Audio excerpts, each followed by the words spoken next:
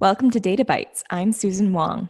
And I'm Jessie Cheseski Kay. Susan and I are two statisticians in academia, and we want to bring statistics closer to you. We will touch on topics in big data, data science, machine learning, artificial intelligence, and the list may grow. In this episode, we talk about a scientifically valid personality test, and then we talk about what music trends can be gleaned from Spotify data. Let's get started.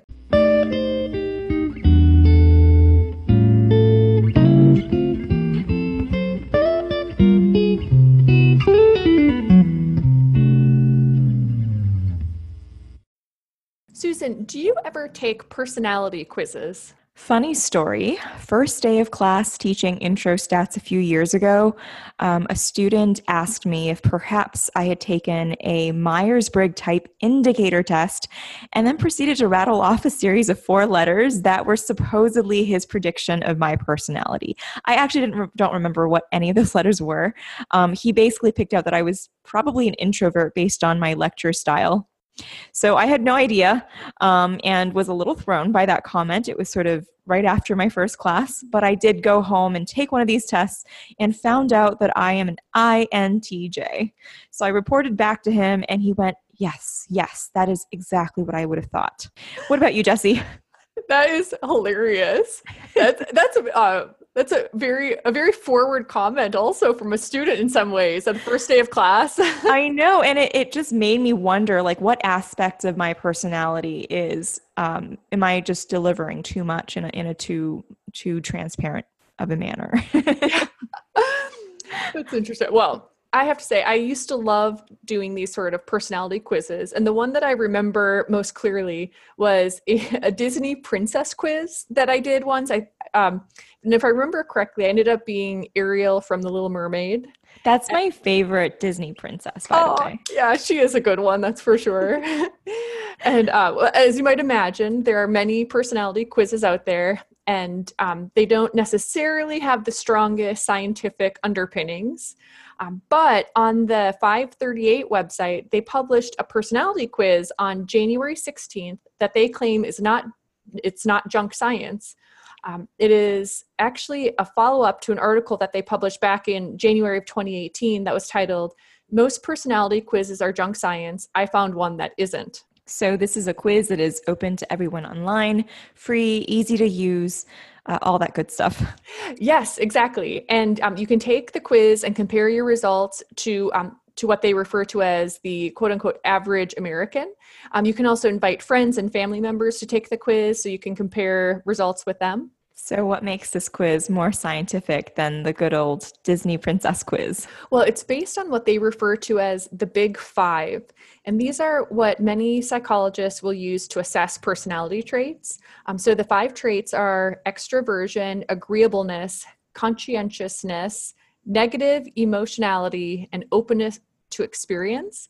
And these categories are actually based on nearly a century now of research. And then by the 1970s and 80s, they were able to do a kind of a thorough analysis of the types of words people use to describe themselves. And that's how they got these 5 categories. So most of these category traits seem pretty clear. What does negative emotionality mean? It's sort of the opposite or antithesis to positive thinking. So it's kind of leaning more towards depression and anxiety. That makes sense. So 5 traits, how does scoring work? So ultimately, each trait is graded on a range from 0 to 100, and they highlight that you are not, for example, classified as an introvert or extrovert, but rather your propensity for introversion or extroversion. So based on how they define this range, I'm guessing the idea is most people won't have an extreme score, but they're somehow in a middle somewhere. Maybe there's a normal distribution that gets to be used for each of these score scales? Yes, exactly. Would you like to share some of the questions on the quiz, Jessie? Oh, yes, for sure. So the 538 website, their quiz has 30 questions. One item says, "I tend to be quiet." And then you would specify whether you disagree strongly, you disagree, you're neutral, you agree, or agree strongly. Another item is, "I am dominant and act as a leader." So these are rather clear and direct statements, and you're then rating them on this Likert scale. Yes, exactly. And that's what helps to take away the mystery of the quiz as well. You're not presented with kind of bizarre questions that are seemingly unrelated to personality. Did you take this quiz, Jesse? Well, I took it, but what I did is I went through and clicked strongly agree for all 30 questions, and it turned out that it gave me a score of 50 out of 100 in all of the big five categories.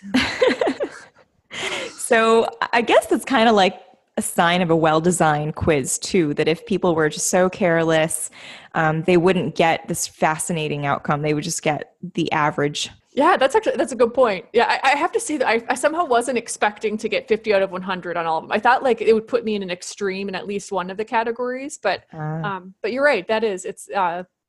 It does give it some extra validation then. So yeah, it's kind of how we want to design our multiple choice questions on tests, right? We also, if people are randomly guessing, you're hoping that they just get 50%. Yeah, exactly. That's right.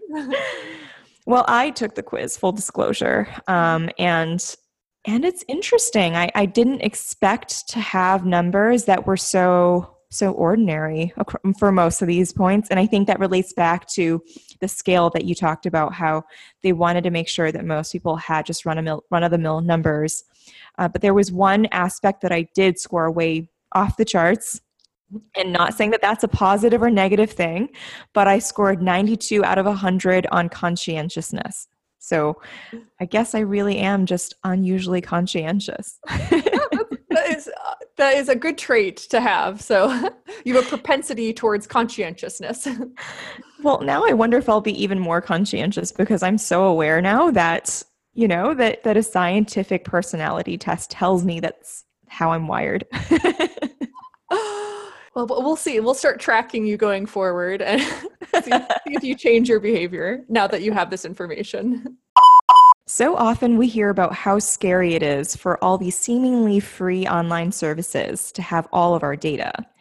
Facebook, Gmail, Twitter, they probably know us better than we know ourselves, given the massive amounts of data we give them on our behaviors online. Yeah, and not all of it is bad, but it does remind us that there is no such thing as a free lunch. We get free emails and they get to know who we talk to and what we talk about.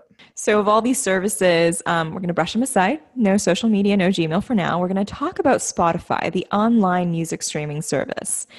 And in particular, what they've learned about us from the music we listen to, and of course, what we can learn from what they've learned about us. As a bonus, they provide some of their data, actually our data, available online via an API. So they're not keeping all of it for themselves. Yay, free data.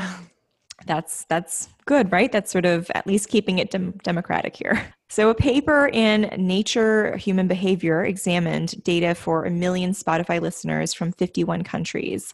And of course, they don't unveil any individual data insights because that would be creepy, but they do actually look at how people behave sort of in aggregate. So they actually summarize some of the insights. So the first insight is that we tend to prefer lower intensity songs in the morning during weekdays, and the preferred intensity climbs upwards and winds down again in the evenings. Yeah. So when I lived in Pittsburgh, I used to go to this, it was an early morning spin class. And there's one instructor that would play this really loud, intense, like booming, heavy beat music. And it was just horrible. Like I know in a spin class, you want to be like upbeat, but it was not even like upbeat. It was like this pounding. And it was not what I was interested in at 6 a.m. Maybe that's just the way to get everybody awake at that hour. Yeah, but throughout the day, I could still feel that like pounding beat. Like it was like my heart beating. It would just like stick with me all day. I actually ended up not going to that class anymore. At some point, I was like, I just can't do this anymore. You want to be in control of your own soundtrack when you're working out at the gym, right? And to be forced to listen to music that not just bothers your ears, but also sort of pulses through your body. That's kind of annoying. Yeah, too intense for the morning. Well, the second insight is more of a geographical one. Latin Americans tended to prefer more energetic music, whereas Asians preferred more relaxing music. And women preferred less energetic music in the northern hemisphere and more energetic music in the southern hemisphere. So this is all about like beats and energy. Yeah, it's interesting. I wonder if those two discoveries are actually related. Like perhaps there are a lot more Latin Americans in the southern hemisphere and a lot of Asians in the northern hemisphere. Yeah, that actually would make a lot of sense when we look at the map, sort of where the denser populations live in each of these continents. That actually makes a lot of sense. Another discovery was that song intensity also correlated with day length. So much more consistency near the equator, whereas larger variation in areas that are closer to the poles. Now, some of it is admittedly cultural because in summer we tend to listen to more upbeat, danceable songs. The weather permits for that. And in the wintertime, we have Christmas carols that are soft and melodic. Yeah. So Spotify actually tends to recommend music, doesn't it? Isn't that the kind of one of the points of it? And how do we know that users prefer a specific genre of music rather than just that they're recommended to listen to it, for example, at various times of the day or year? Yeah, that's a good point. That and we always sort of talk about this as instructors too. Does correlation necessarily imply causation? How do we know that Spotify isn't just recommending more upbeat music to certain demographics? Well, it turns out that the authors of this article were rather careful. They wanted to make sure that that this wasn't the case, and they found that 80% of the tracks played were actually personal choices. And just to be extra clear that these aren't songs that are casually skipped over, they made sure that they focused on tracks that were played all the way through. Because you can hit that skip button many, many times if it's, if it's the really loud kind of music that you're hearing at the gym in the morning. Yes, they make it so easy. Now, Jesse, I have to confess that I have been watching our own Spotify podcast data pretty closely because now that we're content providers, right? Now that we do our own podcast and we post it on Spotify, it turns out that we can get a pretty nice view of who listens, not in too much detail, just age group, sex, and so on. And of course, this is because Spotify can link to your Facebook account. So sneaky. And listeners, please keep listening. Yeah, we're really not seeing anything too private here. So in the spirit of not keeping all the data to ourselves, we are actually going to share with you what we've learned. First of all, our listener base thus far is about 60% females and 40% males. And given that we are perhaps teaching in a higher ed environment, about half of our listeners are in the age group from 18 to 22.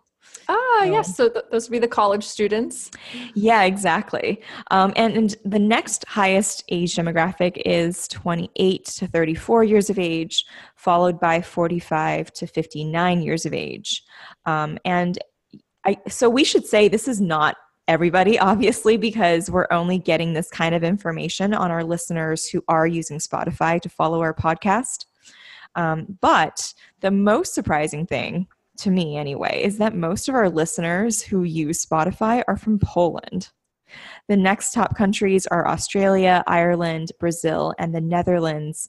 It's really surprising, isn't it, Jesse? Yes, that is actually. That's very, very interesting. I wonder how it is determining the location of the listener, whether that is IP or based on hometowns or as indicated by Facebook. Yeah, this is uncertain for me as well. I did try to look at how Spotify is able to do geolocation. That is this act of sort of determining your location based on your metadata, and it didn't seem terribly clear to me how that's done. So if you are the listener from Poland or Australia and you want to share with us whether you actually are from Poland or Australia, please let us know via email. Thanks for listening to Data Bytes. If you have any suggestions or comments for us, please email us at databytes.podcast@gmail.com. And if you want to see the articles that served as reference material for today's show, please visit our website at databytespodcast.github.io. Bye.